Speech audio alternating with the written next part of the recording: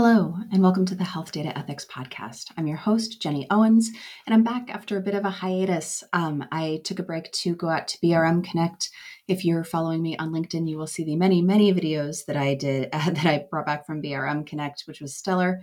And then I had some PTO, and now I'm back in the office and delighted to be back with you with a really great episode about scribes and attitudes towards scribes and how we imagined digital scribes might work in 2018 and the differences between human scribes and digital scribes. So we've got only a little bit of time, so let's get started.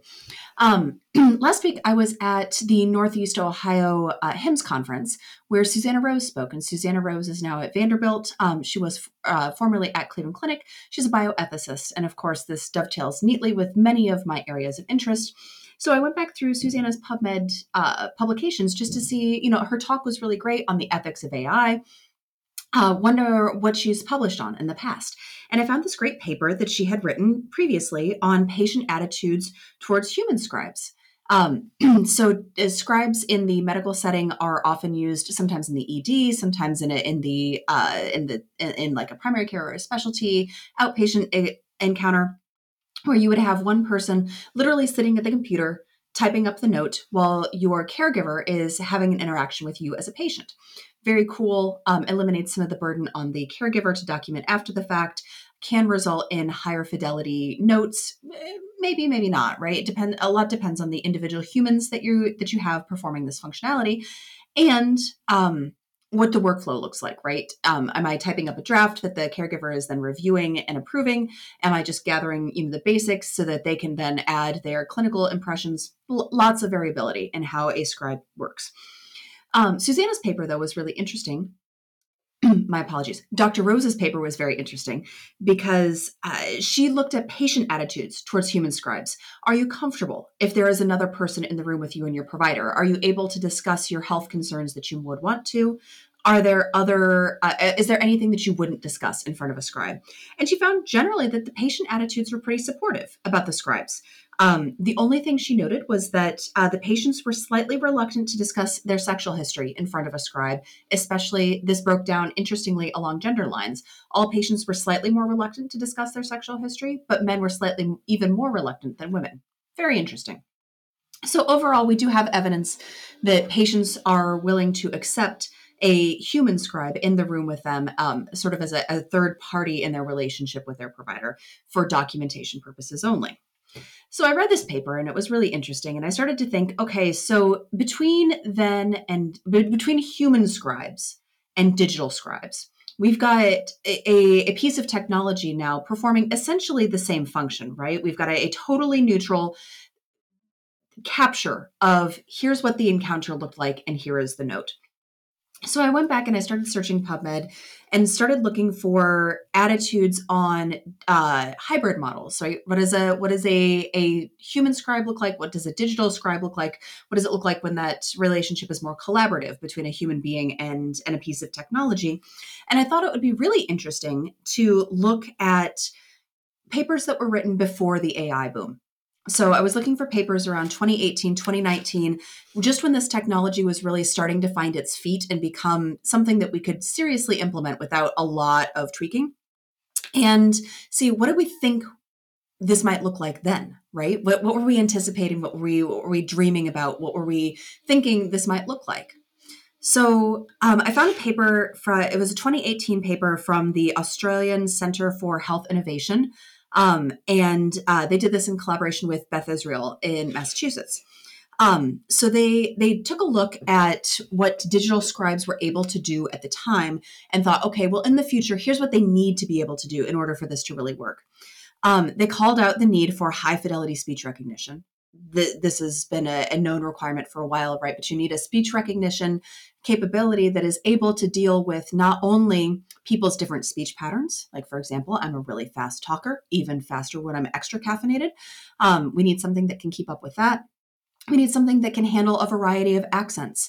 We need something that can handle a variety of dialects and vernaculars. So if I talk about my sugar or, my water pill, as opposed to, my medication for hypertension or my diabetes, we need something that's going to be able to accurately extract the meaning from that text. The authors of this paper called out something really interesting, that keyboard and mouse interaction requires different cognitive pathways than speech and problem solving.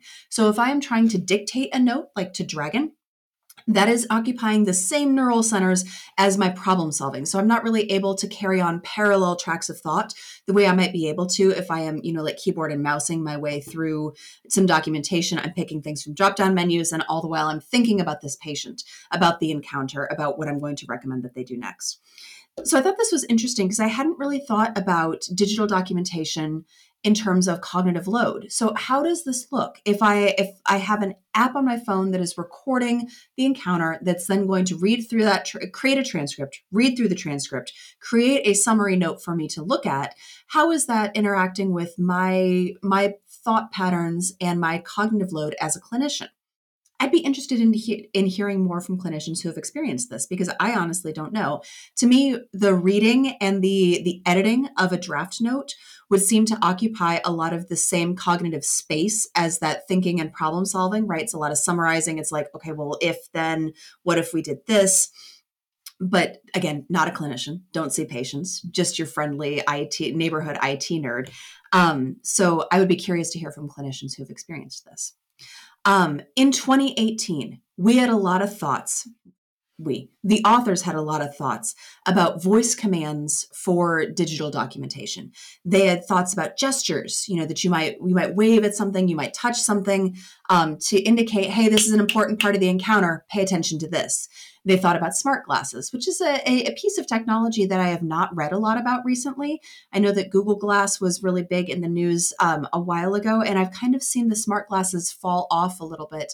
And I will be curious to do some reading about why, because I know, for example, HoloLens is still, involved in some educational work. There's a lot of interesting use cases for VR glasses, but the smart glasses that are integrating various parts, this is something for future research. The authors of this paper in 2018 thought a lot about a smart environment. So the quote that I pulled from the article was that the environment itself can become the computer, so that you would have cameras to record the clinical interaction and watch that video and extract a summary, that you would have automatic integration of data from digital instruments like the otoscope, the thing that goes in your ear. And they thought, especially interesting to me, they thought that clinicians and patients could interact with an intelligent environment with gestures or speech or touching, active surfaces, and that the clinician and the patient could both be involved in calling attention to the record that would be created from the encounter. I thought this was really interesting. I think it's worth doing some thought experiments about what does it look like when the patient is a more active participant in their medical documentation. This paper also called out the difficulty in anonymizing this data. They anticipated automation bias, where we've got an algorithm that is running in the background that it creates your list, your problem list. Yes, you have some stress. You should probably be eating some more vegetables, doing some more exercise. Have you considered losing 10 to 20 pounds? Just kind of, and called out the opportunity for a less experienced caregiver to kind of automatically sign off on whatever the algorithm spits out, which is, of course, a bias that we are now wrestling with in a much more immediate way today. The other thing that they called out, and I thought was really interesting, was that they anticipated more detailed records than are currently produced. And they noted that the time savings and the effort savings on the part of the caregiver are highly dependent upon the design and the user interface. So all in all, this paper from 2018 nailed a few things that I think we are really dealing with immediately today, and had some interesting ideas that I think are rich for further thought. The thought about a smart room, about touching surfaces, about using gestures. If you are going to use cameras, is there a way that we can sort of edit that interaction just to call attention to the parts that are important, rather than having the camera sort of mindlessly ingest the entire thing? So then I went and I took a look at a follow-up paper from the Australian Centre for Health Innovation that came out just last year in 2022 on trials of artificial intelligence. I was particularly looking for trials of artificial intelligence in digital documentation. But this paper spent some time on some topics that were I think, more relevant. So when I was looking for, okay, we've got digital scribes now. How are they doing? This paper really called out, we're not spending a lot of time replicating AI trials. We are basically doing a proof of concept saying, hey, look, it works. It's not demonstrably worse than the alternative. Let's go. I'm really curious about what this means for process and evaluation. As if I'm a healthcare system saying, how do I determine which of these digital documentation tools are going to be of most use to me if I don't have a wealth of information? Like, guys, if PubMed doesn't have information on it, I'm not quite sure how we get data to make data-driven decisions. This is a really, really interesting problem that's only going to get worse as we continue to have new companies that pop up and new pilots that people are doing, and people will be publishing, but it behooves a healthcare institution and an IT institution to take a look at what are their success metrics. On what criteria are they evaluating the success of this pilot? What can we make the same in our organization so that we are truly doing an apples to apples comparison?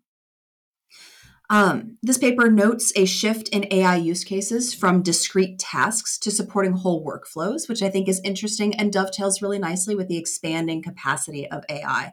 So instead of saying, hey, AI, here are some vitals, tell me if these are okay or not, we're moving to AI, can you support me on this entire documentation workflow? This quote I just lifted wholesale from this paper because I thought it was so good. Indeed, in the short run, there are probably more lives to be saved or improved just by doing a better job of healthcare delivery than there are through creating new treatments. So anytime I hear the word just in this setting, it makes my spidey senses tingle a little bit, right? Because it's very easy to underrate the work that you're not doing. But I cannot disagree with the crux of this. I think that digital documentation is important and that we should be looking at ways to reduce the burden on our caregivers.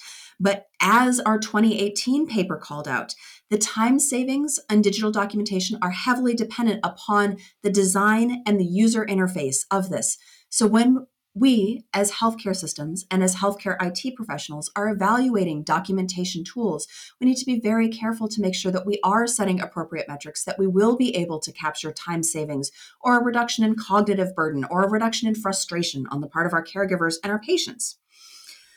One final thing, the lack of replication culture in AI right now. And it truly is, like we did a thing, we published a paper on it, and now we're on to full implementation. This creates a real data vacuum for systems that are looking to see what does the evidence support. It also means that the evidence base for regulation is faulty. And we've talked about this on the podcast before about how the regulatory framework for artificial intelligence is vastly lagging behind the technology. But when we don't have the data there, when there isn't a publication base on which to write legislation, this means that we're going to get legislation that is written increasingly on what people's feelings are. And I feel like AI is kind of scary or icky.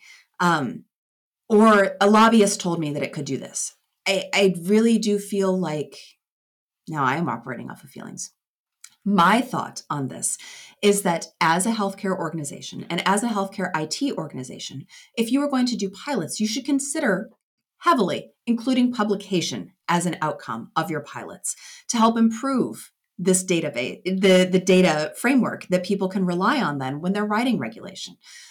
We can use this as a benchmark for further implementations. Something to consider.